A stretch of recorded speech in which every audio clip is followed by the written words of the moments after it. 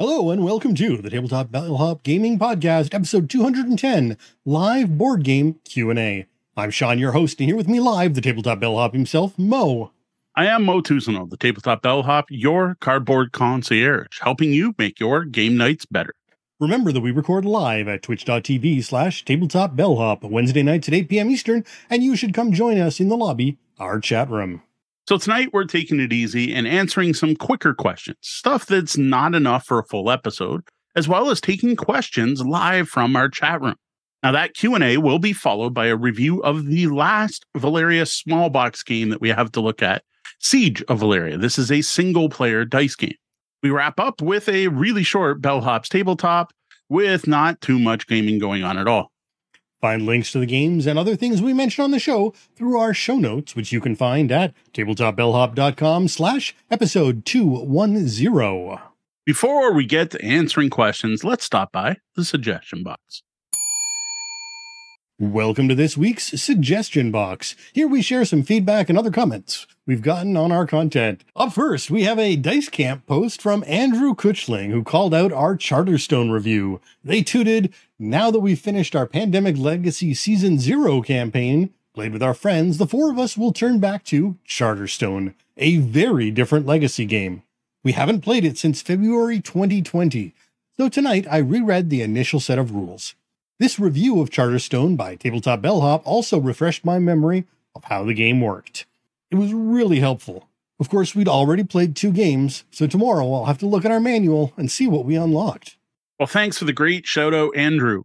I'm glad our review was helpful to bring you back up to speed with Charterstone. Personally, I want to go back and play Charterstone too. Since we published that review, and I think at the bottom of the review I even said, I'm like, oh, do I pick up the recharge pack or not? And well, we did pick it up. So we actually split on it. So Tori, Kat, Deanna, and I all split 4 ways on it and picked it up. But we haven't actually started our second campaign yet, but we are looking forward to it. Well, next we have a comment from Sneths in regard to our topic of protecting your games from a couple of weeks back. They write, "I've gone from protecting everything with sleeves, covers, and containers to protecting practically nothing. These games really are not that valuable, and the collector mentality is a trap." Well, I know Sean agrees with you on this one, Sness, and I do know others will become more lax about game protection over the years. Whereas I'm actually kind of trending the other way, but that's all because I'm now doing public play events again. It had been a long time, but the problem this time, again, not necessarily a problem, but the issue, why this is happening now is because these public play events happen to be happening at a bar and restaurant. And no matter how many times I tell people show up early, eat first, people insist on eating while playing games. So at this point, I'm thinking of adding a little more protection to my games. But one of the things that we didn't really dive into on the topic, but something that I thought of since, is I think one of the things we didn't really talk about was the difference between protecting your games and preserving your games. I am not that interested in preserving my game so that it's in mint condition 10 years from now. And when I pass it on to my kids, it looks just as good as the day I got it. But I do feel I probably should do more to protect my games. Well, let's finish off with a comment from Sean. Wait, no, not me. Sean Fletcher, the designer of Disney Sorcerer's Arena Epic Alliances, in regards to our Thrills and Chills review. Sean writes, "Losing a Cauldron-born token to a standard attack can be frustrating, but that's a turn your opponent effectively made 0 progress towards KO VPs." See, I can't argue with that, but I do want to point out, and maybe this is a game designer thing that more game designers might want to think about, is that putting out Cauldron-born only to lose them before you've done anything with them just doesn't feel good. Well, yes, gameplay-wise, they may be great, and maybe they're doing exactly what they're supposed to do, what they're designed to do, is to soak that attack so the opponent's not making progress towards knockouts. But it just doesn't feel good to the player at the time. And that player who has that feeling is going to be unlikely to want to play that character more and learn to play them better. At least that's my experience I had with it. Sometimes just because something's the right move, the right way to do it, doesn't mean that players are going to want to do that just because it's the right move. Well, that's all the feedback we have to share tonight. Remember that just because we don't read your email or comment on the show doesn't mean we don't appreciate it. One more thing before we get to the Q&A, an announcement. Before we get on with the show, we just want to remind everyone that we will all be at the Origins Game Fair later this month, June 20th to the 25th. Now, we've mentioned this before, but I wanted to point out something that might have gotten missed in the message, and that means we will not be recording a podcast episode on the 21st of June. So don't come here to Twitch looking for us on the 21st. Don't be confused when a new podcast episode doesn't drop on the Tuesday following. Well, I'm sure we could figure out some way to be able to broadcast from the show, but based on past experiences with the internet in Columbus downtown, at least around Origins, I don't think it's going to be worth the trouble to try to get us live on the air. We will, of course, be getting loads of content for the future, though. And while review copies will likely be the bulk of that, there are plans to record videos, still images, and possibly even some audio while we're there, just not a whole show. And definitely not a live show. We won't be broadcasting anything live. Watch our social media feeds. We'll probably share some pictures. I'm sure I'll be tweeting, maybe some Instagram, but no Twitch streams live from the showroom floor. That's not something we'll be doing. Watch the Dice Tower or Board Game Geek stream for that. We're here to answer your gaming and game night questions, working with you to make your game nights better. So there's a lot going on in my life right now that I don't really want to get into here, other than to say I haven't really had any time for gaming lately, nor have I had a lot of time to do my usual bellhop stuff. So while we strongly considered canceling tonight, we decided against it for a number of reasons, including the fact we're going to be missing a show later on this month due to Origins, and simply I could use some time talking games with everyone and leaving the other stuff behind. So to keep things simple, we decided to go with a live Q&A tonight, answering questions from those here live in our chat room, as well as a question or two that we've gotten that aren't quite big enough to dedicate a full show to. So thanks again to everyone who joined us live for this, and now's the time to start getting your questions in while we jump to one from our question pile. So while the chat is going, and they have already started, we're going to move on to a question from our question pile, which looks like a fun one. Now, Math Guy Dave asks, what are some video games that should never be board games? This is hard because almost every single one I can think of, someone's already made a board game of it. Now, whether they should or not might be a different question, but I'm mainly thinking 80s stuff that's terrible. But like it's called Pixoid, but I have a board game version of Pac-Man that is actually a lot of fun. It was part of the ELO 8-bit box. Well, I mean, there was a Pac-Man board game that but that wasn't good. It wasn't that bad. I don't know. It was a roll and move, and whoever rolled higher won. And he collected marbles that got lost in your house everywhere. Yeah. There is a Pressman update to that one that has lights and sounds, but I haven't played that one. All right. I think this becomes a problem because a lot of it is going to depend on what the board game is. So whether or not it's well designed as a board game. For instance, a game that comes to mind as something that should never have a board game created is Minecraft. Except there is a Minecraft board game and it's fantastic. That's it.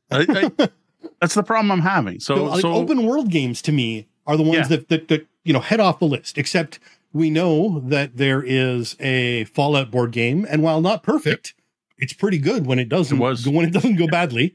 And it can be done right, just like they did in Horizon Zero Dawn, by focusing on one part of the world instead of giving you the full HZD experience. You just go on a hunt, which feels a lot like going on a hunt in the game.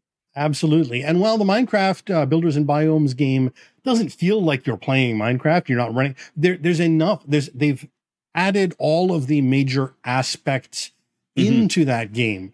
So while it's a different experience, it still gives you the vibe of Minecraft, unlike the Minecraft card game, which came out earlier and was a horrible train wreck of a disaster and should never have been made into something. So the big one that I came up with, and this was talking to Deanna, are the big JRPGs. I've yet to see those implemented well, like your Dragon Quest, your Final Fantasy VIIs, your huge epic 100-hour plus games. I don't think any of those could really be ported over well. And I haven't even seen people take a segment of those and do them well. Like Final Fantasy Tactics, yes, you could do. They've done it when there's like a tiny epic version of that. But like to really get the feel of a Dragon Quest, super railroaded adventure with a growing party where you're choosing your party members and the entire game is about exploration and then the turn-based combat system.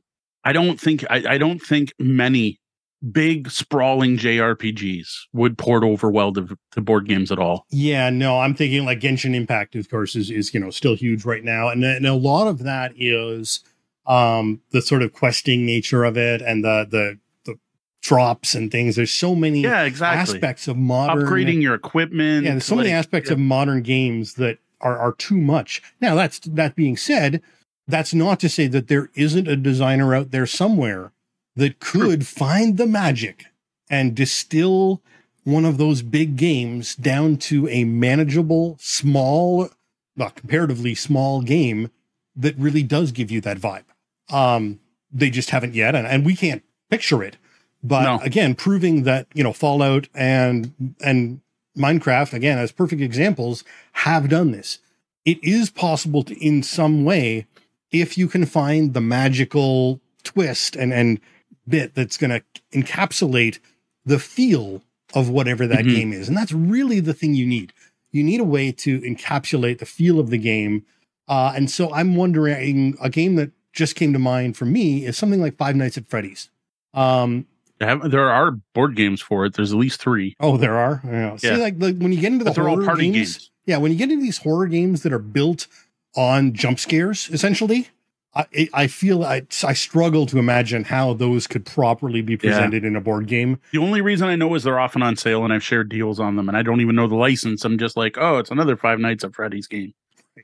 From what I understand, at least one's a hidden role. Another one that's in the same line is a Hello Neighbor or Hi Neighbor. I don't even know what the show's called. Yeah, so I haven't played those to tell you if they actually work. Fair, but yeah, again, jump scare based video games, that horror genre that really focuses on the jump scare, I feel they should probably not. Yeah, just in general horror games. The other one I'm thinking is the first person shooter without the exploration, like your boomer shooters. Yep, they tried. Adrenaline tried. It does not feel like I'm playing a boomer shooter. I think it's fascinating that they managed to turn a battle royal, a death match in Quake into an area control game, but it doesn't feel like that at all. There's no tension, there's no speed, there's no rush and pick up stuff. Yeah, it can't be done well, and I don't think it can be. I think it should never be made into a board game. I think that is a solely video game experience of that Russian shoot and fire. It's interesting though, because I think of Doom. And there are Doom board games. There are, and they shouldn't be, and I think there shouldn't be. But when you mentioned Battle Royale, and I think a Fortnite board game could work again if you found the right twist on it, because you're not going to get running around. You don't want movement included at all, but you want maybe some kind of quick playing real time card game or something. There's definitely some possibility there, but I am not by any means, nor do I play one on TV, a board game designer. Yeah. Not my specialty at all.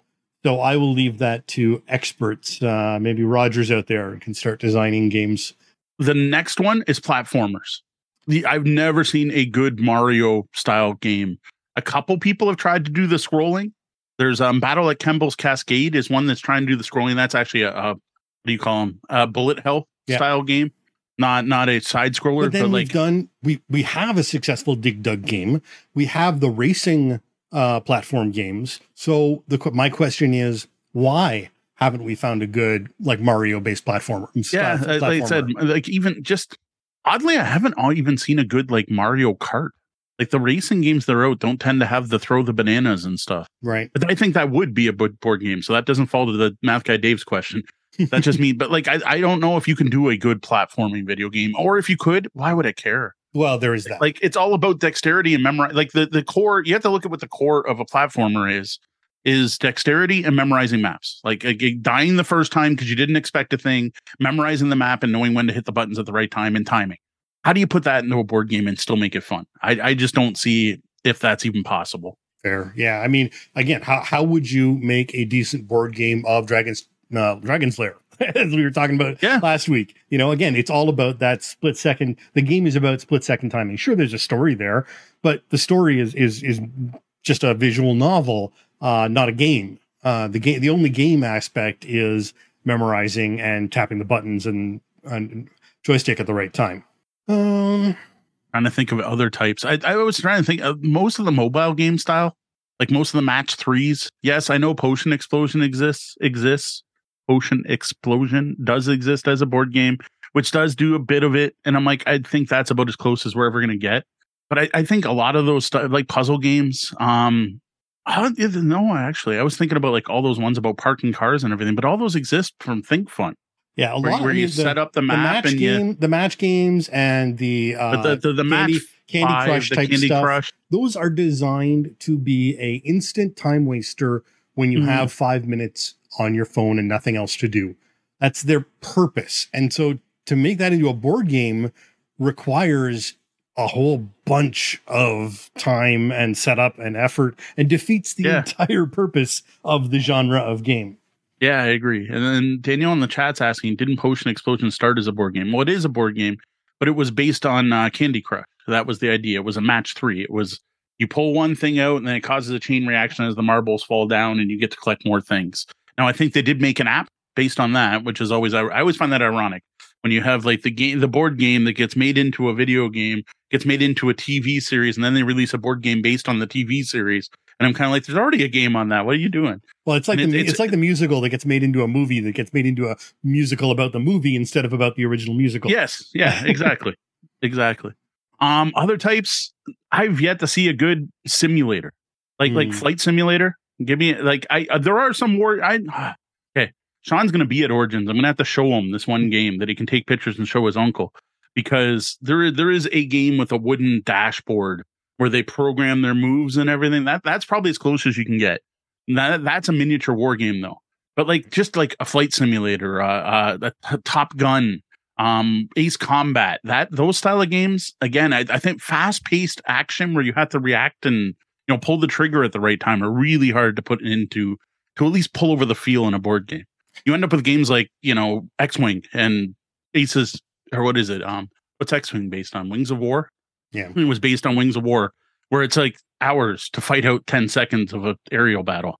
Yeah, I mean, you get into some strangeness where, again, a lot of video games, especially when we're moving into the arcade, are agility, dexterity, reflex based games. If you're playing some of the best games in the arcade, it's about reflexes and it's about your manual dexterity. And a lot of that doesn't translate well into thinky board games, or you get into the problem where, again, it takes you so long to set it up and take it down that you've defeated the entire purpose. Which did lead me to another one, racing games where you're actually racing the car. There are plenty of racing games out there, but none about driving. Yeah. Like actually controlling a car. Then maybe there's one out there. I bet you, again, someone could probably do something with cards. Yeah. Where you pick your gear, you pick your this, you flip a card to see what kind of turns coming up. I think that could be done. But in general, maybe it's as a tough solo because so many games are based on that top-down view where from the beginning where all the curves are and everything else. Okay, Eggman Jr. is calling out the Heat, which I know is new hotness, which I'm not trying to make a pun there. Heat is a new racing game everyone is scrambling for. Like, people get excited when it's back in stock. So there you go. Heat is, I just described Heat. There you go. See, I am a game designer on my side. I just don't ever act upon it, so make no money off of these ideas. So that's Heat pedal to the metal, I assume? Yeah, that's the new manage your race car's speed to keep from overheating. Oh, there you go. So sounds like a BattleTech game to me. Give me a BattleTech game where you can play real time like that. So yeah, basically any action game, right? Like puzzle or action games are the big ones I think should never be ported over as board games. Now, if we want to talk about specific licenses, that's a little different. Most of the good ones are already done, except for and licenses are different because you don't have to stick to the video game. You can just do something else within the license. Is there a good Zelda board game out there? I think Nintendo is probably just too scared of their license getting a bad rap if it comes out as a bad game.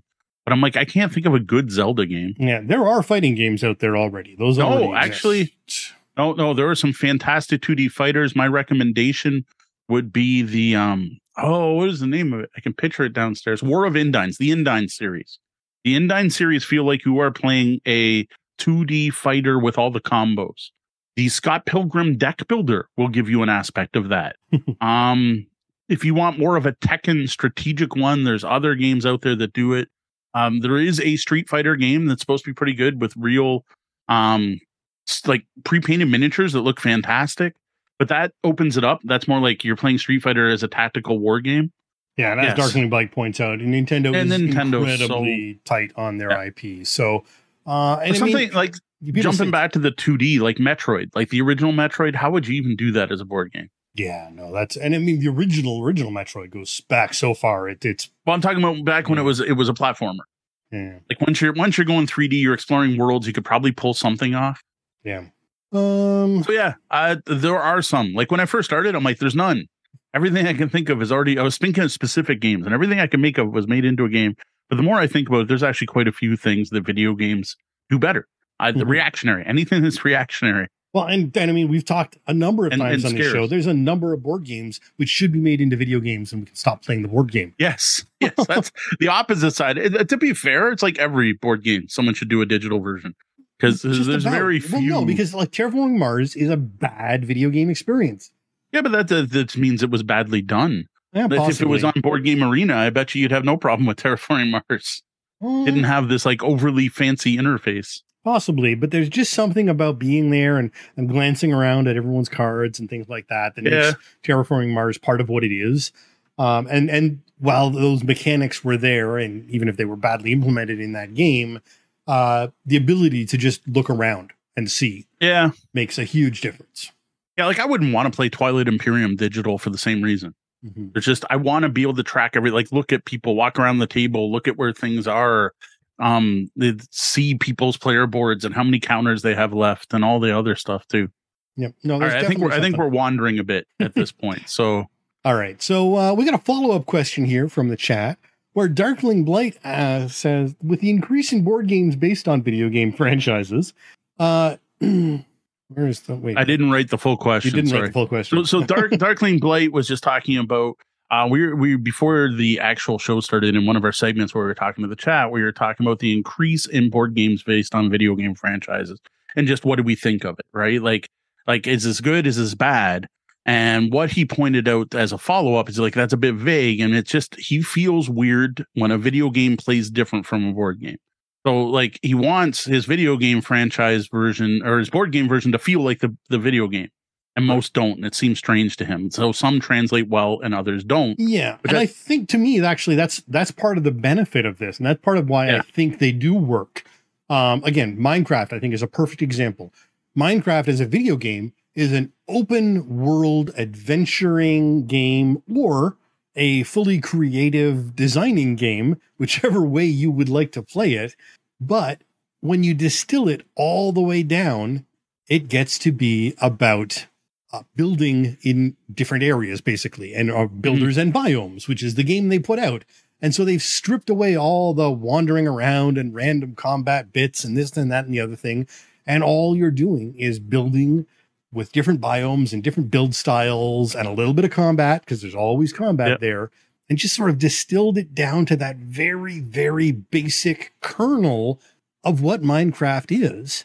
And made a board game out of it. While tossing in some neat thematic things to remind you it's Minecraft, like the block. The giant block that you pick from that just looks like a Minecraft block. Yeah, like I mean, you're still just throwing you a physical block that you slowly take apart. Really you're chipping blocks off the block. Yeah, absolutely. And I gotta say that one feels like it's missing crafting, because to me Minecraft's all about the crafting, and I'm like, where that I feel like that aspect's missing from that game. Now I know they did do an expansion, so maybe that adds that in. Possibly, but at the same time, crafting is a little bit. I mean, when Minecraft first came out, you had to memorize all of your crafting recipes. Yes. Nowadays, it's a recipe book. There's no. I mean, whatever you want to craft, as long as you've got the ingredients in your inventory, it'll show you how to craft it. There's no. They've really kind of pulled back from the crafting as a key component. Yes, it's something you have to do, but it's something that the game really holds your hand through anymore. You don't have to memorize that 3 wood across the top, or 3 stone across the top and 2 wood down is how you build a pickaxe. Yep. See, that shows how much I play it. When I played it, it was still all about, and no one told you, like you had to figure some of these out. Yeah, it was random trial and error. Throwing things down onto the crafting table and hoping it worked. Yes, definitely did a lot of that. Mm-hmm. But yeah, I agree. In a way, I think it's better. I think designers have realized that, again, you can distill down the essence of the game without having to try to make it feel like you're playing the same game. And to me, that's how it's done right now. I'm sure other people probably disagree with that, but I'm thinking that's the right way to do it. But then in that case, I think it only really works with games with licenses and like what evokes the feel of the license, not the gameplay of it, but what's happening in the world, what's the story, not what are the mechanics of the video game. Mm-hmm. And I think there's a separation there. And yeah, sometimes it translates, but anytime I played a board game that's trying to accurately recreate what you do in a video game, it hasn't been great. Yeah, my one that comes to mind recently, because it's been a big thing recently, is Resident Evil, right? Resident Evil has some real specific feel to the game, some iconic characters, both good and evil, and the video games, both on the PC and, going right back to that standing up in the arcade with a gun, with the gun in your hand, shooting things. You can't translate that, or you could translate that into a board game, but I think it would be a boring board game. Right. It just, by trying to be accurate to the gameplay, you're losing something as a board game. Yeah, which like the Doom games look really neat, but they're basically just another dungeon crawl, right? Like they're another Descent, they're another Gloomhaven, they're another usually very dice heavy, kill lots of monsters on a map game, which it just doesn't, you don't get that feel of the video game from it. Though I guess you're moving on a map and shooting things. I don't know. It's a little odd because of that. I'm trying to think of other ones though. I'm trying to think of ones that actually fit, like that are like as close as possible. Well, to be fair, Civilization. Well, Horizon Zero Dawn. Well, yeah, that's one that's not played at all, like the game. Okay. They took one, nothing except for the fact that your equipment are in arcs, the same arcs as they would be if you're pushing up and down on the controller.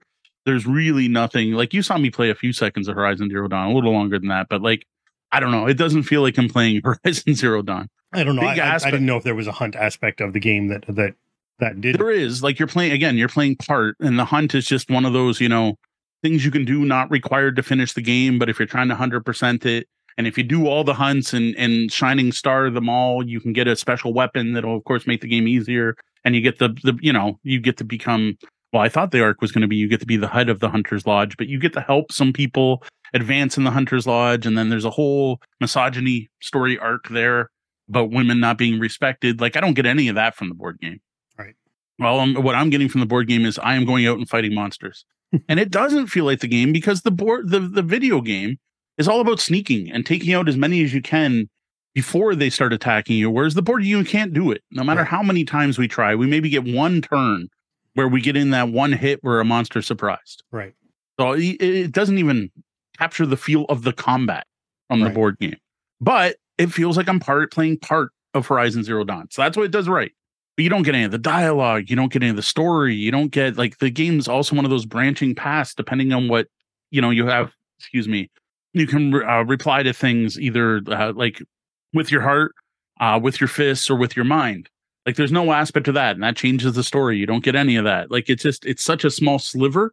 And honestly, it's kind of like a sliver that's happening completely separate from the game. The chat's asking how Super Hot was as a translation. I don't think you've played the game or the video game. I didn't even know that was a thing. So I have played the video game. I have not played the card game. I've really heard mixed reviews about the card game. Some people think it does, but I think the majority don't. And it hasn't fared well ratings wise since its release. So I think overall they made a good try of it, but the game fell a little bit short. So here's a good one Ryan brought up actually is XCOM. I can't tell you if I think that one's good or bad. It's just not what I wanted. When someone says to me XCOM, I think tactical turn-based combat using action points. That's what I want to play. Yep. I want to have my troops, a couple of them die. I want to get through. Then I want to upgrade my squad with my spoils. That's what I want to play in an XCOM game. And the board game is not that. The board game is zoomed out. You're managing the world. It's you sitting at the world map, deciding, giving the other players, hey, what are you going to research now? What are you going to do? Where are we going to move our troops around the map? Oh, a UFO showed up. Who do we want to send to intercept it? It's all about you're the shadowy council, not the actual commander. not the commander. That's the feel I get from that. Like Sean hasn't played it, and he should because it's an XCOM game. But it just so wasn't what I wanted out of an XCOM game. Now, when I teach the game to people, I'm like, look, if you enjoy this, sit back. If you could put XCOM on auto battle, would you enjoy it? Because that's basically what this is. It's like you could turn on auto battle. And yes, there is a whole thing with building up your squad and you roll dice to see how you did on your mission. But like your entire turn-based, I spend 2 points to move forward, I spend another point to switch guns, is abstracted by a bunch of D8 rolls. Like 3 or 4 of them, depending on how many guys you have. Right. And it just wasn't what I wanted. But again, there's a designer going, what makes XCOM XCOM? And obviously to the group of people working on this game, it was all about managing the world and the threat to the world and allocating your forces and allocating your research. Where to me, XCOM's the best turn-based combat game I've ever played, and that's what I wanted to play on the board game. Well, I think it's probably interesting. Like, who made XCOM? I don't know the game. It's Fantasy Flight. Okay. Because to me, if CMON made XCOM, that would be the game that the video game is. Yes. Whereas another company is going to take it in their own twist in their own way. And again, in this case, there is that shadowy government that you could play. I can see the interest of that and how everyone's got their own commanders that they're controlling and things like that from that other above level that you see in the game, but you don't take part in. And the abstraction makes sense. But again, I'm with Mo. That's not the game I'm looking for. Yeah, I want the CMON XCOM game. Hey, CMON, please put out an XCOM game where you can play through it. Because as Eggman Jr. says in the chat, funny when a board game is the perfect medium for doing turn-based action using action points. Why didn't they do it? Yeah. Weird tangent. I still think XCOM stole its system from FASA first edition role-playing for Star Trek. Sean played Star Trek with me. I'm like, it felt like playing XCOM. You literally had a number of action points, and it cost half a point to turn, and it cost this many points to pull your phaser. And I got to say, it felt out of place in a Star Trek game. But I'm like, man, this is one of the best action point based combat systems I've ever played through.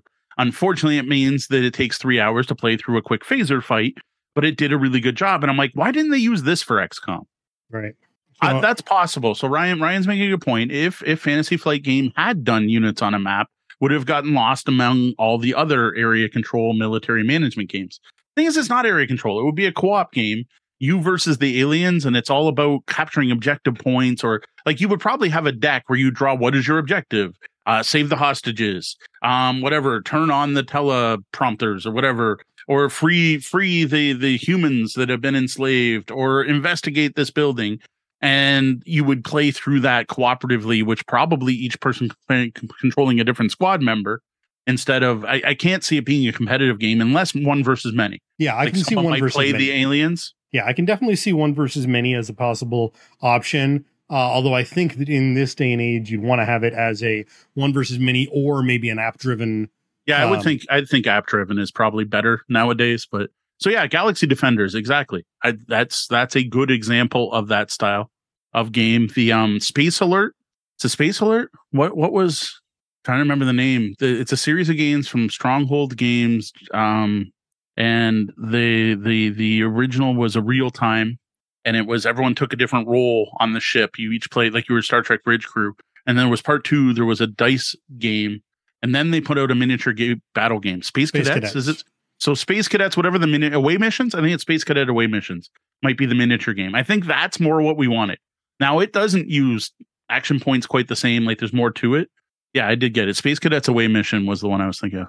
Now, I will say we're kind of, again, off on a tangent here about games fitting game mechanics in a board game actually matching the mechanics, I guess we'll call them, the way a video game plays.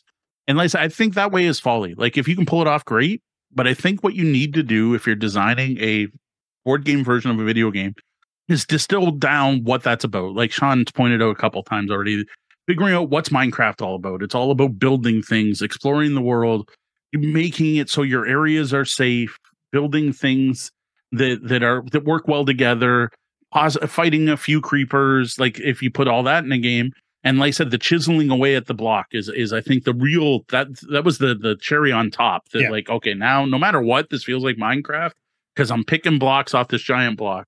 Yeah, it sort of polished off the theming of the idea. You had building and you had, your biomes and you had a little of combat, but until you actually, were punching a tree or punching a rock wall to get a cube out, that made it. There you go.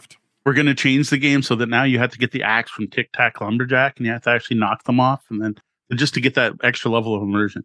So another example, and we were talking about this already about games that switch back between mediums, is Civilization. Mm-hmm. That is one of the Avalon Hill Civilization, I think, was the original. And then there was Sid Meier's Civilization. Then there were the Civ computer games. And then there were board games based on the computer games. And then there were computer games that are now based on one of the series of board games. Like, it was just a mess. But those try fairly successfully to give you the feel, but realize that a computer can do a heck of a lot of stuff in the background that no human can. And no set of cards is going. So again, it started off as a board game. So they didn't distill anything down at that point. But Civ back then abstracted things a lot. It was actually a lot of a negotiation game with your other players, kind of like diplomacy more than it was. But the tech tree was a huge part of it, right? And then, the board game kind of went, we could take that tech tree and we can make it huge. And we can add in events based on timelines, and we can have people go up at different levels. The video and they can game, find ways. The video game, not the board game. Yeah, the video game, and make it its own thing, right? But then literally I have downstairs Civilization New Dawn, which is a board game based on one of the video games. And they keep going back and forth, but I think they do really try to keep the basic feel. Like they all kind of feel like Civ. Right. Whereas that's not how you have to do it. So a perfect example is Through the Ages, a new story of Civilization, giving you the exact same story, the exact same gameplay experience of starting off with nothing, building up with different players, leveling up and getting different levels of technology at different times and having interacting, but it's all done with cards. And it feels so different from moving your little donkey or whatever is camel on the map to found a new civilization, right? Like, it just feels, while still getting that same overall civilization feel. Oh, and then you move on to something like Tapestry, which really isn't that different than that, but is a completely different game. Completely different. Despite being that distills it down to just the tech tree. Like, yes, okay, there's a little bit of map going on, but a little bit of map going on. Tech Tree, the board game, and Beyond the Sun. And of course, someone's already called out how bad the Masters of Orion board game was at recreating the video game series. And I got to agree, because I don't know what they were trying to distill down. like I don't get it. Like, what part of Moo what were you trying to get? I'm like, it's sci-fi. It's 4X kind of. And it did some good things about making it so you can't eliminate other players and you only get points for, like, they limited attacking, and it's a neat, quick playing sci-fi 4X game. But, like, the only thing about that says Master Ryan are the races. And I guess even there they messed up and had two of the names wrong based on the images. So, like, I don't know what they were trying to distill down. I would love to see a Moo game, but I think it exists in Space Empires 4X. Right. Like, I think it's been done. It's been done by GMT. And despite the fact I say I want to play Moo the board game, I don't think I actually do want to play Moo the board game with all the chits and all the counters and all the possible upgrades and all the spread cheating that goes with it. Like, there's a reason the game's popular as a video game. Yeah, no, absolutely. It's interesting to me. I'm interested in knowing how Stellaris plays as a video game, or as a board game. Because it's a 4X. I mean, there's no reason it couldn't. They're going to have to simplify some stuff because, again, you don't have the computing power to do all the aliens in the background and the entire economy of the universe playing out in the shadows. But realistically, you should be able to do a pretty interesting version of it. They've already got a couple of expansions on for it. So Stellaris is one that may translate well into the board game. The ratings are a little low, but it's still early. There's only 124 ratings, so it's hard to say. It's only just out this year. So yeah, personally, I until something's going to have to do something new, significantly new, because as far as I'm concerned, 4X sci-fi games are done. Like, I don't need a new one. If I want Euro-y quick play in 3 hours, but still feel like I built a civilization, I'll play Eclipse Second Dawn. If I want an all-night experience that involves negotiation and trading with other players and isn't about just taking over everywhere. I'll play Twilight Imperium. And then if I want the full on start off as a star base, take over the universe, play for 3 weekends in a row and leave the game set up in between and take moves every week, I'll play Space Empires 4X. I kind of feel like the breadth has been done there. And to me, it's going to take something pretty big to break into that. Well, it's interesting because I mean, what they're claiming Stellaris is essentially it's Twilight Imperium in 2 hours. So it's the big galactic battle with diplomacy distilled down to 2 hours. So I wonder if they play Galactic Emperor, because Galactic Emperor is Twilight Imperium in 2 hours, including the 8 different roles, and you pick a role, and everything's abstracted more, and there's less dice rolling. No one's known it. I always forget that when we talk about hidden gem games, man, remind me of Galactic Emperor. Now I think it's out of print now, but Galactic Emperor is that was their design goal, was Twilight Imperium in 1 to 2 hours. And it was one of Neil's group's favorite games for a while and totally sold me on it. I love it because it really did. It felt like playing Twilight Imperium in under 2 hours. Right. Like there's enough little ones in there. Like there's Exodus, Proxima Centauri, right? It's another hex base. It kind of looks like Twilight Imperium. And what it adds to the genre is the planets have depleting resources. So you really get the exploitation feel because when you go to a new sector, you roll the die to see how many resources are on there. And every time you bleed the planet, you got to roll the die down.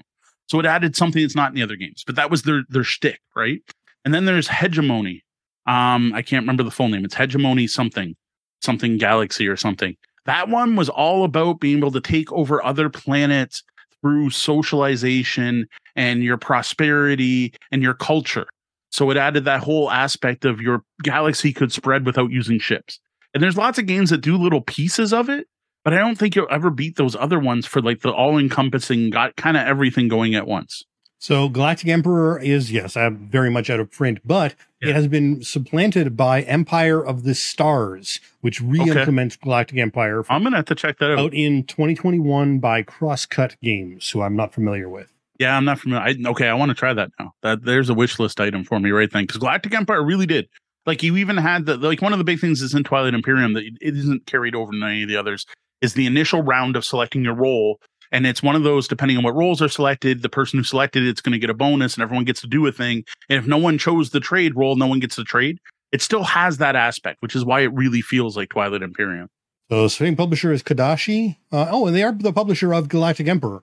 Galactic Emperor was 2008. So they're still around. That's and they've brought out a new version of it in 2021 called Empire of the Stars. Okay, I got to check that out.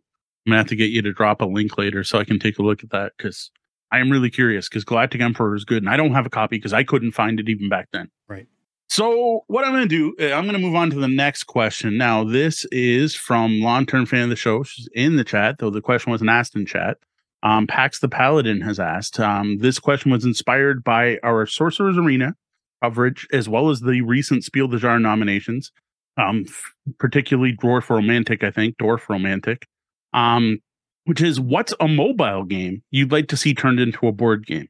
How might the designer take advantage of multiple players and interaction when adapting the game for the table?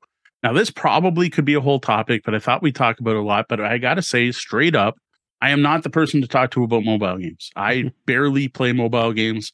I have a copy of Marvel Puzzle Quest that I've had and been playing since I got my first iPod Touch years ago.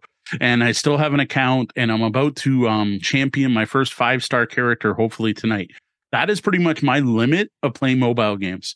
So yes, I saw this, like Dwarf Romantic looks really neat. And Deanna and I were looking at it. We're thinking of buying the video game version just because it looks really cool, because it looks like a super advanced, really cool looking Carcassonne where you're laying down tiles, building things. And the board game even has some like awesome legacy elements where you're opening packs of cards that unlock new types of tiles and new terrain types. Looks great, but I've never played the mobile game. And earlier, how long ago was it that Sean just said, I played the game, but Mo's never heard of it? I haven't kept up to even tell you a mobile game that should be turned into a board game because I can't think of any. No, that's very fair. I am trying desperately to remember the name of a specific game that I have on. Slay is one that's I think has been probably done 1,000 times. Slay is literally, it's Othello, but with multiplayer and knights. Basically, that's kind of cool. That's kind of all that is. So Slay probably has been done in some form or other, but there's a specific galactic game whose name is escaping me, and it's on the tablet I'm using for my teleprompter. So trying to figure out what it is. But basically, what it is you're playing against X other opponents, and your planets are putting out ships. All the ships are the same, so every ship is exactly the same. And in the game, it's actually a music-based game, and on the beat, your planets put out more ships. Okay. And then you move those ships to other either unoccupied planets to occupy them and have them creating more ships, or to occupied planets to destroy them and turn them into your occupied planet. It's really pretty basic. And obviously you wouldn't be using the music-based aspect of it. No. But just generating resources to take over other things in a quick, fast-paced, back and forth. Everyone is creating the same number of at the beginning, everyone is creating the same number of resources per turn. And it's only how you manage those resources, whether or not you have the edge to take over, and timing and, backstabbing and all that sort of thing. It sounds a lot like Eminent Domain. So Eminent Domain is not quick. Right. But like you make fighters, right? You make fighters, then you use them to either peacefully take over a planet or conquer planets that then can make you more fighters. Right. So there's the whole tech tree aspect of Eminent Domain there. And like I said, it's not quick. The Eminent Domain, it can be a long, hard game. Yeah, whereas this one is literally, this one can go on forever because you can get into sort of stalemates, but it's just about, just building up and attacking and trying to time things correctly so that if, player X is going after player Y, player Z can sneak in behind and scoop the planet from under them, sort of thing. Interesting. I don't know. The only thing I can think of is, remember the old Starfleet game we used to play? Mm-hmm. You remember what it was called? Yeah, no, I don't know, but I know what you mean. It wasn't called Starfleet. It was a Facebook game that we were really into for a long time. We actually ran the number 2 guild on the entire server that we were on. I'd kind of like to see something like that, which I know a lot of people played it on mobile, but I don't even remember the name of it. I know Charles still plays whatever the latest iteration of it is. It was like Galactic Empire or something like that. But it was all about, you started off with one planet and it produced resources over time. And then you use those resources to make ships. And your ships kind of sucked at first. You can only afford the cheap ones. Then you would send them to nearby planets to try to raid them. And if your ships ever ended up somewhere with someone else's ships, they fought. Right. And there was some kind of system in the background that worked. I would love to see that in a board game format, just for the scope. Like, there were thousands of galaxies. Like, you didn't have the map. It'd be just like, I don't know, here's a card row of all the planets, and you'd pick which card to go after, and you put your ships on it, and then your opponent would move their ships. And I don't know about a real-time element, but maybe something, because the big thing in that game was ninjing people and fleet saving, which was you would send your ships to another planet very far away with all of your resources on it. So that when you weren't actively playing the game, if anyone raided your planet, they just got whatever you generated in those couple of hours. And then when your ships were halfway there, you'd turn them to turn back. And like, really, it was an exploit, but it's what everyone did. Right. We used to call it fleet saving. You would literally turn all your resources into ships and fly them away, so that when they came back, they were there to use to actually improve your planets and stuff. Right. I would love to see. It wasn't Stellaris. I couldn't tell you. If I go through my old Facebook posts, I can probably find it. Auralux Constellations is the game I was thinking of, from Wardrum. Wow, that's quite the name. Wardrum Studios. Quite the name. That's AURA Lux Constellations. Here, drop a link to that in the notes, and we'll throw that in the much vaunted show notes later for people to find. I only have the or even the name. The Android. I have the Android link. It's just not. I don't have the. There we go. I don't have the iLinks. iPhone link. What the next part of Pax's question probably could be a full episode is, how might the designer who's taking a mobile game and putting it to on the table take advantage of multiple players and adapt and interaction when adapting the game. So what's funny is most of the mobile games we were just talking about are already big multiplayer games where hundreds or thousands of people can play them. So that's a different take on it than I was thinking. I think Pax is more thinking of the single player mobile games. How would you adapt them? But again, I need a specific example of an app I played. And I'm wondering, one thing that I haven't seen, and I'm interested to know if it's even possible. And I don't know if we're the place to discuss this. I'm sure there are board game design podcasts who could go deep on this topic, and I welcome them to have it if they're interested. But how you take the idle games. Yeah, right? I was thinking about that when we were talking about games that wouldn't port. You know, you've got this concept of idle games, which are a huge deal, and I have played and occasionally do still play far more of them than I would like to admit. But, you know, there's something to them. I play them on Steam. I've played them on mobile. There's something about idle games that can be fun. And I wonder if that's something you can turn into a multiplayer game, which would be bizarre because it completely defeats the purpose of what an idle game is. It's turning it into multiplayer work when it's actually single player nothing. I think the big thing there is the resource generation over time based on real time. And I think that's what you need to capture. So like take any game, any Civ game. I can't think of a good example of even where instead of your stuff generating on a die roll, they automatically generate, but every half hour, and you literally leave the game set up where you don't play for a couple weeks and then come back to the table and you set it up and go, how long has it been since we last played? Okay, it's been 9 days. So look up the progression chart based on your granary level. You're going to get 2 food for every day based on, it would be an interesting idea for like more of a legisy style game, I think, or a campaign style game. I'm actually wondering about something more like Gizmos is coming to mind, where you've got, you know, something that's feeding out resources, right? Okay. I'm thinking the Gizmos ball deliverer thing, and something like that. And so you're not playing real time. You need to be turn based, I think. But you know, turns can, depending on whatever mechanic, be either a day or a month or a week. Yeah. And so the actual time of turn grows. So each, you know, whereas we're used to a round being always the same, right? Every round is a month, or every round is a week, or every round is a day, or a minute. Whereas in this game, the first round might be a minute, but the 10th round might be a year. Okay. And everything would scale, right? So your resources would scale along with that. And that because again, that's, you know, the exponential scaling is really what idle games are about. Okay. And so a way of capturing that in. See, I was also thinking if you did a time track. Now I'm thinking of the initiative track from Feng Shui, the RPG here, or Champions also uses a similar one, where it starts off and there's 10 time slots. And when you first start, your resources generate on number 5 because you have whatever the basic farm. And then you play through 1, 2, 3, 4. People are doing other stuff. And on 5, hey, you get more wood. But then later you improve your granary and now you get it on 2 and 5.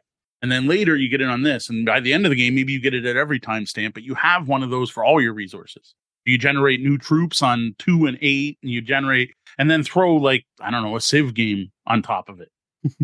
But anyway, we could probably go on about this and design half a game here as we go on. So what I am going to do though is I am going to shout out the fantastic Suzanne Sheldon. If anyone wants to know anything about apps and board games and integration one way or the other, Suzanne is the app master of the tabletop gaming industry. She is a content creator on her own, as well as with the Dice Tower, who actually maintains a list of board game apps, and board game related, like apps that are basically board games like Slay the Spire. So if you want to know about apps, like I'm going to defer to the real expert here and say, check out Suzanne, easy enough to find. Dice Tower. She's very active still on Twitter, surprisingly, because a lot of people aren't. I don't know if she has a blog or anything like that, but it definitely on her Twitter account is a link to her lists. If you want to know anything or recommendations, like I think if you asked, if PAX asked Suzanne, what's a mobile game you'd like to see turned into a board game, in seconds, she'd be like, oh, boom, this and maybe this. And I played this one. She's also the master of roll and write. So if you want to know about roll and write games, that's the other one to hit her up on. All righty then. I think we'll do one more question. I'm tempted to not, just because like our whole topic today has been integration of video games. Like it's basically through multiple different questions been about video games and board games and the crossover between them. And okay, well, I have one more follow up then. Okay. So Brian Eckholt has asked, are there any good mobile versions of cardboard games? They have Flux and Ascension. Ascension is good. Flux is okay. So here we go. Again, keeping on the digital divide. All right. Again, I'm going to say go talk to Suzanne. Like, look at Suzanne's list. I am nowhere near an expert on this, and the information I'm going to give you is probably 5 to 10 years old. So I have a number of fantastic mobile versions of games that I think are worth getting, but I haven't played a new one in 5 years at least. Like, I haven't downloaded a new one. So the ones I will recommend, Ascension is fantastic. Ascension. Jones Theory, the board game. I will probably never play the board game again because the Ascension app is so good. Similarly, Star Realms. Star Realms is fantastic on the app, including a single player campaign that I'm actually replaying through currently because somehow I lost my dang save data. But somehow switching from Apple to Android, I wasn't able to, like, even though I have I don't know what the company is, Direwolf Digital, I think it is, account. For some reason, it didn't port my info. So that part stinks. But yeah, Star Realms is fantastic. I've heard the other Realms games like Hero Realms and Epic are also good, but I haven't played them. Small World, to me, is better on a tablet. Note, a tablet. Doesn't work well on a phone. But if you have a tablet, I would rather play Small World on that tablet. It's technically the app is Small World 2 because they released one that wasn't so great. So they released a follow-up and called it 2, which confuses people because they think it's like part 2 where it's the same game. What I love about that is that feels like a virtual tabletop game, because your piles of chits are in front of you and you literally just drag them with your finger into the areas you want to attack. And it manages all the fiddly stuff, like having to remember to put gold on the civilizations that weren't taken every turn and shuffling all the tokens every round. And even remembering things like, oh, that has a fortress there, so therefore this happens. I would much rather play Small World 2 than any version of the Small World board games. I've got a few, actually, because I play a little more often. Suburbia is a fantastic digital implementation that, for me, especially, has solo missions, essentially, that you play through that are just great. Jaipur. Now, unfortunately, this app has not been kept up to date. Which means it works perfectly fine, but because the code hasn't been evolving along with the OSs, sometimes it can be hard to install on some devices. So your luck may vary when it comes to Jaipur, unfortunately. Tokaido. Yep. Wonderful. I was going to call that one out. Wonderful mobile app. It looks so good. It does. It really does. You actually get like the people walking on the paths. It makes Tokaido Zen again. Yep. And then my final call out. Now, I haven't played this on mobile, but I've played it on like every other platform, and that's Carcassonne. Yep. Carcassonne is a great tabletop game, and it's a great social game, but the game is actually, except for that social aspect, way better in the digital versions. They have added so many fantastic features and quality of life features into that digital version that you can turn on or off as necessary, that unless you really need that, sitting around at a table playing Carc, which I will not deny is a great experience, the digital is a better game. So I still like Carc in person. So Carc has been fantastic since the Xbox version. Yeah, we've talked about the social stuff, and I think we're gonna talk about it again in the upcoming review about how social, even if you're not actually sitting back and relaxing and chatting throughout the game, the social aspect is a big part of gaming for us. But other board game apps that are great. Onitama? No, is that the name? Onitama, the 2-player martial arts duel. Do I have the right name?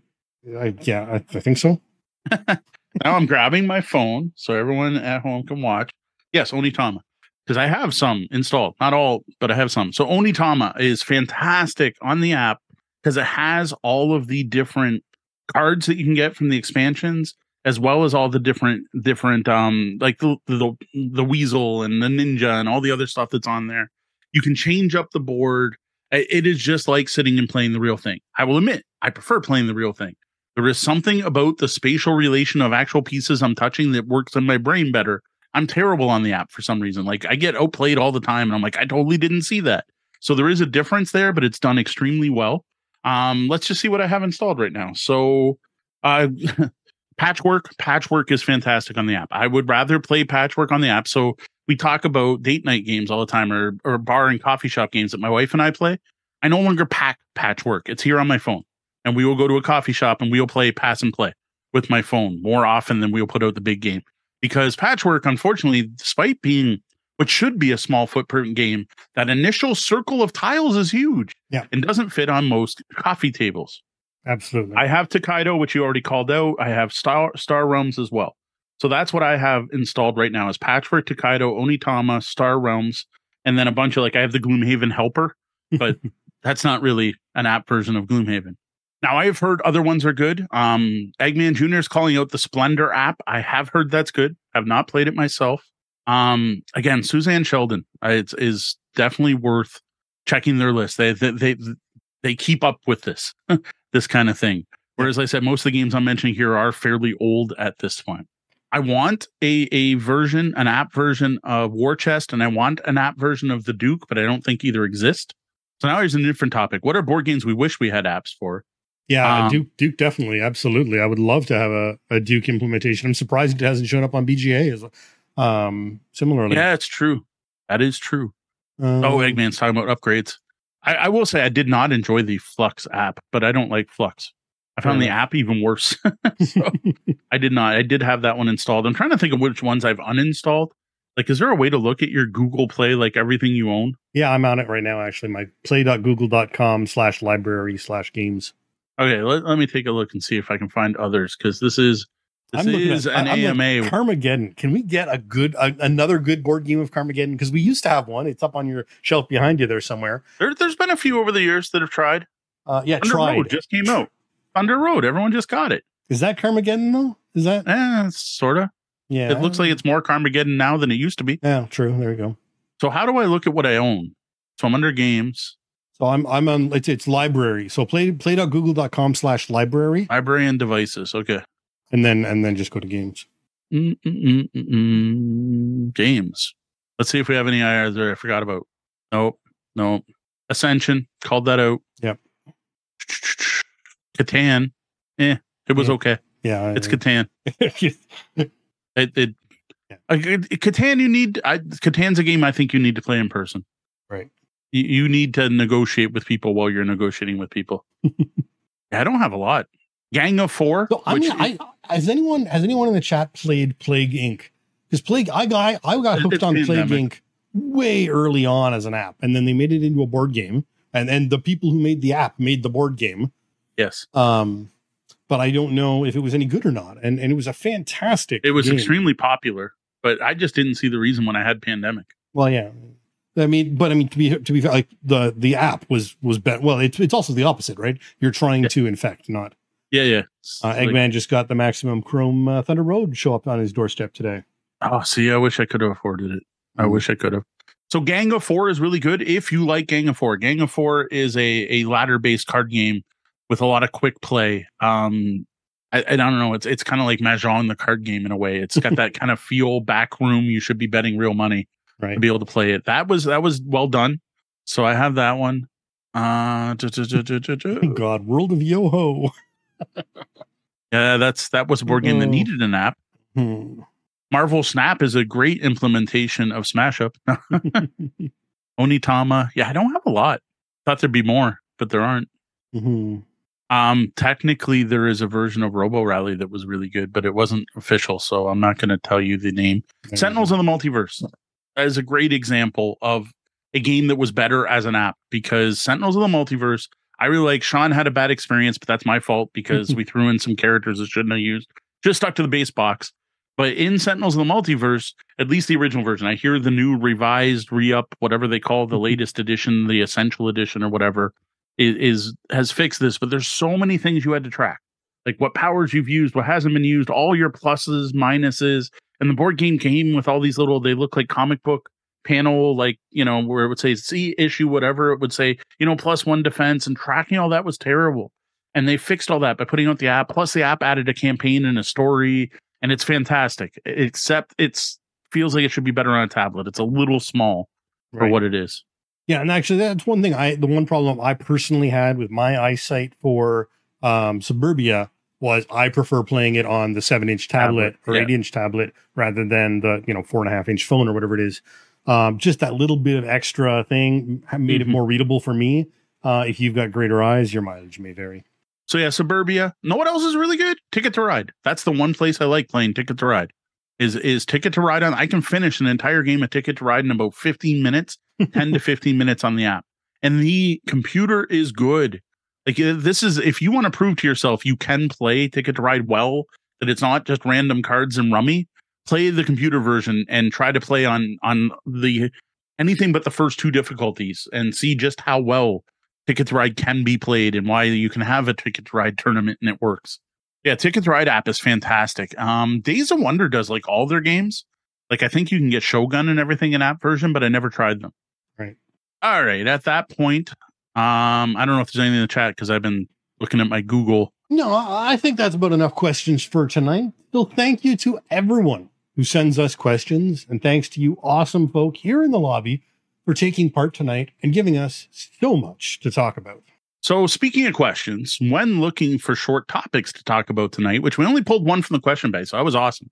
Often we have to grab a couple before the chat room starts going, but they jumped right in. So thank you very much, chat room.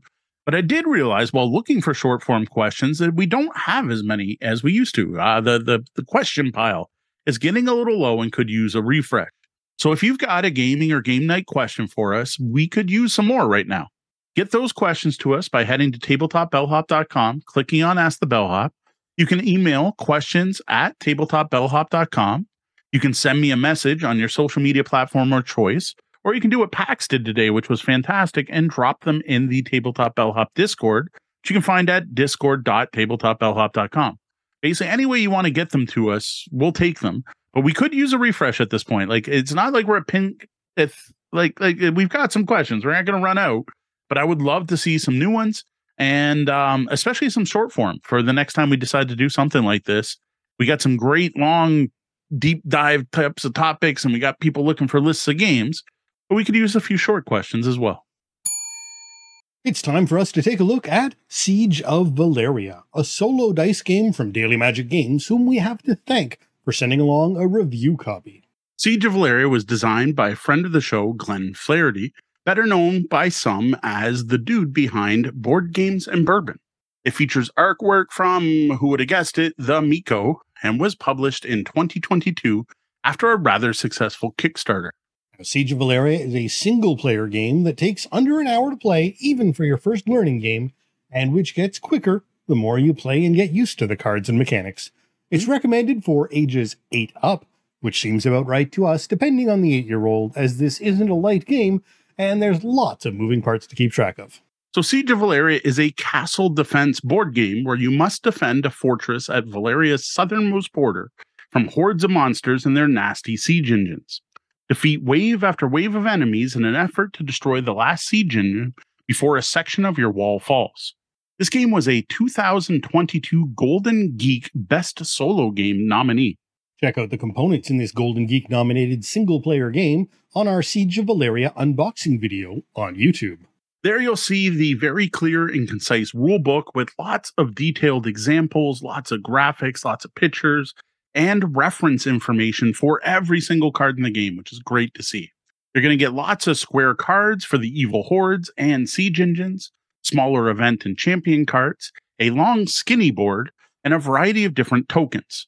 You also get a rather large number of custom dice in 2 colors. The component quality overall is good. The iconography used is very clear, and the various tokens are all unique wooden shapes that are easy to tell apart and match the shapes and symbols used in previous Valeria games. This consistency across games is something we always appreciate. Now, one small bonus I personally really liked is that the dice here are pretty much standard D6 dice, with 1 to 6 on the various sides, but instead of just round pips, there's small symbols that actually match the iconography and tokens. I just thought that was a nice touch. Now, while it would be nice if the card text were a bit bigger, you do quickly get to know the cards by their artwork, and after a couple of plays, this isn't much of a problem. Now that you have some idea of what you're getting, let's dive into how to use all these dice and cards with an overview of play. So a game of Siege of Valeria is won by defeating every card in the siege engine deck, which involves destroying the ones that are out at the start of the game, as well as the ones that are still in the deck that will come out during play. This has to be done before any siege towers remain in the front row during activation, or you've taken 4 damage, represented by flame tokens, or the enemy troop deck runs out. And that is way more ways to lose than ways to win. You start off a game by building the battlefield. You lay out the board, shuffle the troop deck, remove 2 from the game just so you make sure you don't have perfect information, deal 2 cards to yourself as a starting hand, and then build a 4x5 grid out in front of the board with 4 cards lined up in front of each of the 5 turrets on the boards. You then shuffle the Siege Engine deck and deal out 5 of these at the top of each column, so you end up with a battlefield that starts off 5x5. Shuffle the Champion and Event deck and grab the dice. At the start of the game, you only get 5 red soldier dice and 2 blue holy dice. You can earn more of these during play, so set the rest of the dice and all the tokens to the side, and you're ready to start. So each round, you will roll all of your earned dice, the ones that you've gotten during the game, and then you're going to resolve all of the siege engines in play. Now, the cards for these each list 5 different ranges, and in each range, there's a number there that is how much power you need to defeat the siege engine. Well, that number will either be black or highlighted. If a siege engine is currently at a highlighted range, the card goes off, doing some kind of terrible thing to you, like causing you to lose dice, re-rolling your highest dice, reducing the number of dice you have, causing damage to your turrets, and more. Now, assuming you survive this assault, you then flip over the top event card and resolve this. The game, however, suggests skipping these for your first few games, which makes sense as most of them are negative effects, making the foes you are facing even tougher. Some are positive though, so don't despair each time you have to draw one. After the event is resolved, you get to start fighting back. Now, this is done by spending dice from your just rolled dice pool and playing cards from your hand. In general, you have to spend as many pips on as many number of dice you want, equal to or higher than a target card's cost to defeat. Some enemies, though, are magical troops and require that you spend a blue holy die in order to defeat them. Now, cards in your hand can be spent to add pips, reroll dice, double die numbers, and more. And really, the main chunk of this game is figuring out what dice to use and what cards to spend. That is the meat of this game, is figuring out that puzzle. When attacking, unless you have a card that says otherwise, you can only attack troops that are in the front row, closest to the castle walls. Siege engines can be attacked almost any time, though they generally get easier to defeat the closer they get to your castle. When you defeat any enemy, you get to take that card into your hand, where it can be spent at any time, even right after you take it. Now, when you defeat a card, you may also earn some type of immediate bonus. These include gaining strength or magic tokens to boost your attacks, defeating additional adjacent enemies, or in the case of siege engines, you get to earn a champion. Now, champions represent powerful troops fighting on your side. When you gain a champion, you draw the top card from the deck, and then must place it onto one of the 5 turrets on the board. Each champion gives you some form of powerful ability. Most of these can only be used once per turn. Additionally, any champion can be spent to remove an impact token from the turret they are in, but this removes the champion from play. After you're done spending all your dice and cards, the Vanguard attacks. Now, the Vanguard is the cards that are still in the front row, right next to your castle walls. Now, each card just does 1 impact damage to the turret it's in front of and is discarded. So remember, if any single turret takes 4 damage, you do lose the game. Once the Vanguard is cleared, you advance the battlefield. Everything slides down as far towards the castle as it can, and then it's time to add new troops. Any column without a siege engine gets a new siege engine added to that back row, and 4 new troops are drawn from the deck, whether there's room for them or not. Remember, you lose if this deck ever runs out. And lastly, any newly added siege engines slide up as close as they can. Now, assuming you haven't lost, play continues, with you rolling all your dice again and repeating the steps above until either you defeat the last siege engine or your fortress falls. Roll dice, get hit by siege engines, resolve an event, spend your dice and cards, the Vanguard attacks, enemies advance, then reinforce. A pretty smooth flow once you get used to it. Yeah, Siege of Valeria is a pretty straightforward game that I think does a pretty solid job of recreating the tension I imagine as part of a siege. I've never actually been part of one to know for sure, but I have to assume it's pretty tense. Now, this is not an easy game, and you can expect to lose handily your first couple of plays. And even when you do win after figuring out more of the game, it's not like it feels like you're winning until that very last siege engine goes down. It really does stay tense throughout. Now, we've always wanted solo and co-op games to be hard to win, and this one is really just hard enough. Now, I didn't get many plays in, but even in defeat, you felt like you could win. Well, sometimes the dice just weren't on your side. Now, that said, this is a very abstract game. This is a math-heavy card and dice game that's all about puzzling out the best way to combo your dice with your cards to both take out the siege engines and to mitigate the damage being done to your turrets each turn. Now, as with most Valeria games, there are plenty of ways to modify your dice, and figuring out which modifiers to use, when, and in what order only adds to the maths and complexity. Now, what I found most interesting are the hard choices presented in this game. Like, when troops are in the vanguard, do you let that vanguard troop crash against your walls, taking them out? Or do you try to, and taking a damage, or do you try to prevent that? I also like the decision of what to take out based on what it would do for me once the card entered your hand. So everything you take out becomes a card that you can then use for future turns. So sure, I could save my dice and let that big 8 strength troop with 2 tokens on it crash into my walls and only take 1 impact damage. But if I take it out, I can now double one of my dice, possibly leading to a pretty easy takedown of its siege engine. There were no easy decisions here, and the replayability of the game is quite high. The randomness of the decks means that even if you know how to defeat something, you're likely going to have a completely different set of tools the next time you face it. Now, one of the keys to playing Siege of Valeria well and increasing your odds of winning is getting to know the cards that are in the deck, including both the siege deck as well as the troop deck. Don't do what I did the first play and not even read what the siege engines that are up in front of you do until they were in range to attack. I was so focused on the vanguard and the cards up front that I was just kind of like, yeah, they're siege engines. I'll worry about those later. That led to a very quick loss for me, as I didn't realize that a siege engine could do a certain thing where it was doing 2 impact to me on a tower that had already had 2 flame tokens on it. While playing to see what happens can be fun, you may want to actually read through the entire deck of cards either before you play or after your first learning game, just to play a learning game just to learn the mechanics without the strategy. Now, while system mastery is important, for me it's something that would come from multiple plays. If you want to up your odds of victory, though, reading ahead is definitely recommended. Now, my biggest complaint about this game is just how much stuff there is to keep track of. It's fiddly. It's one of the more fiddly games I played.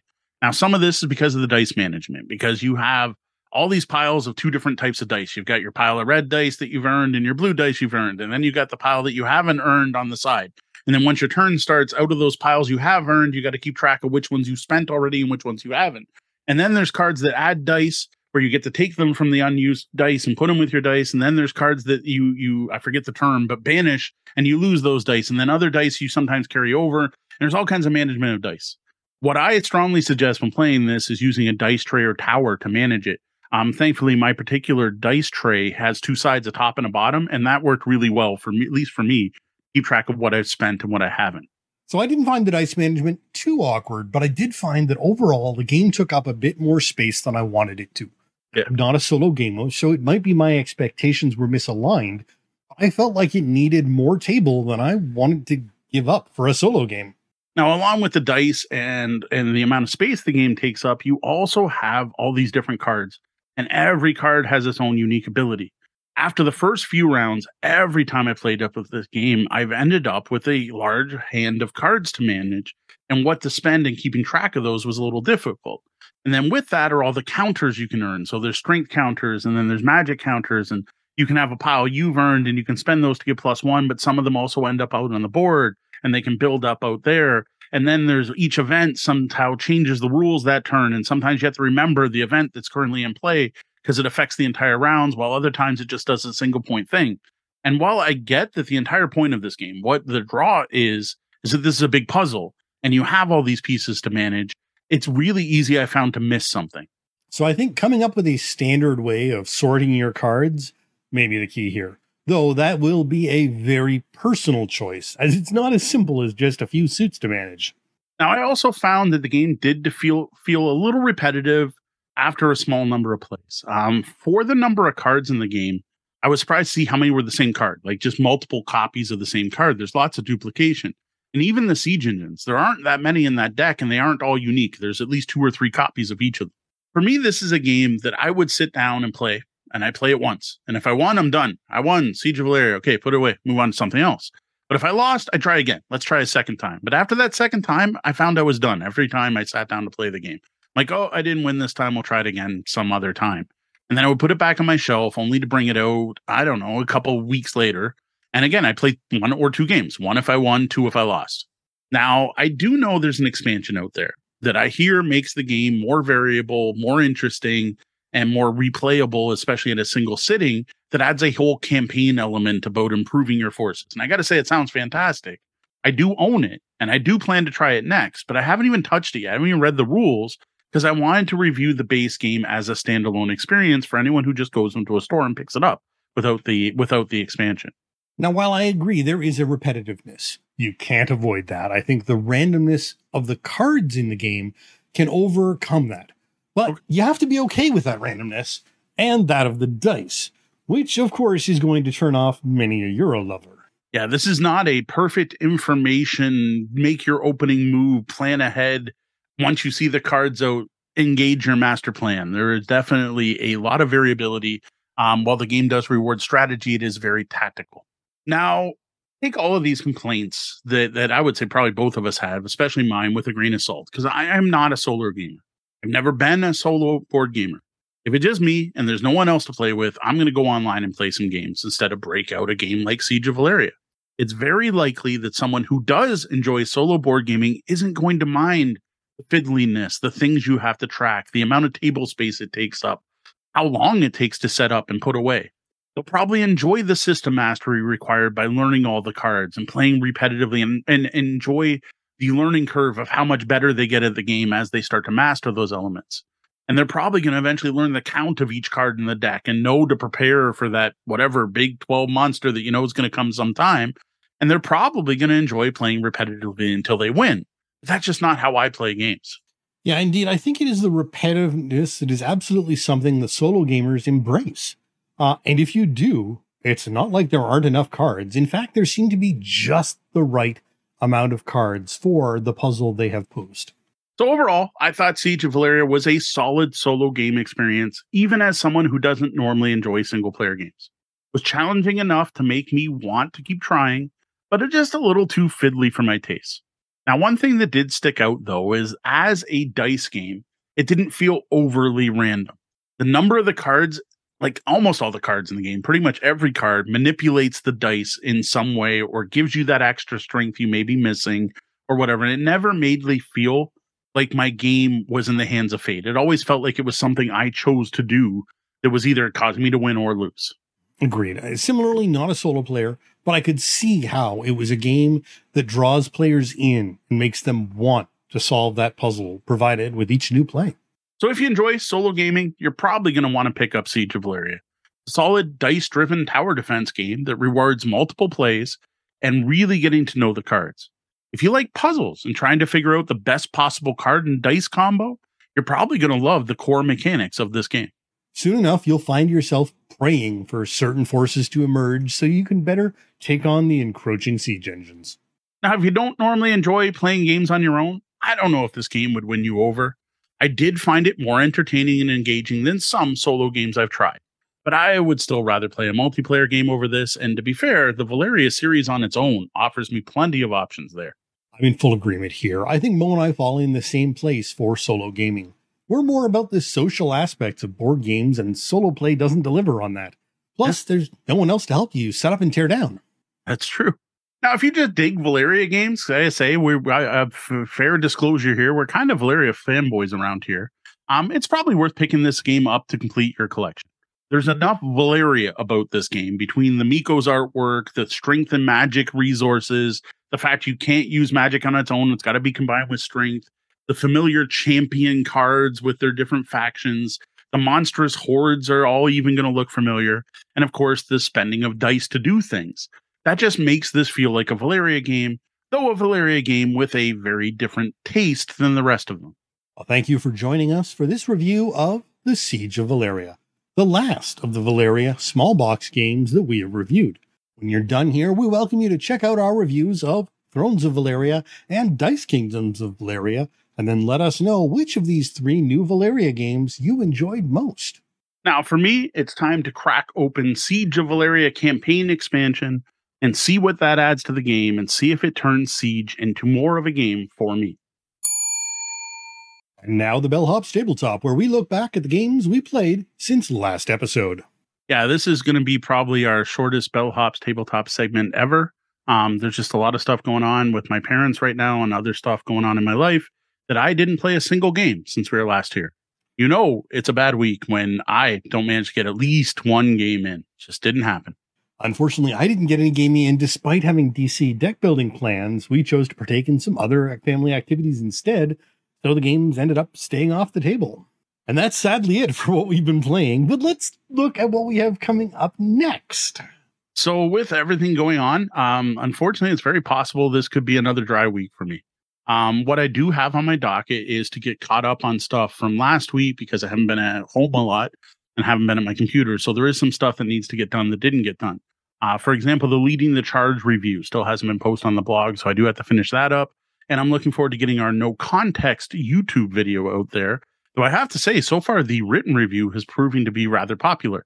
And I've got to say, if you want to see a company handling social media well, check out the Skybound team and their willingness to reshare other people's content.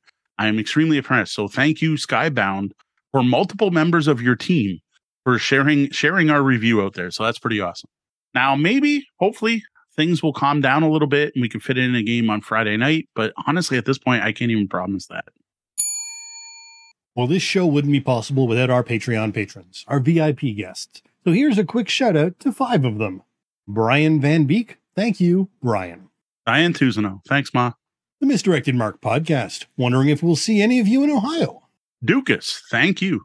Evil John. Thank you, John.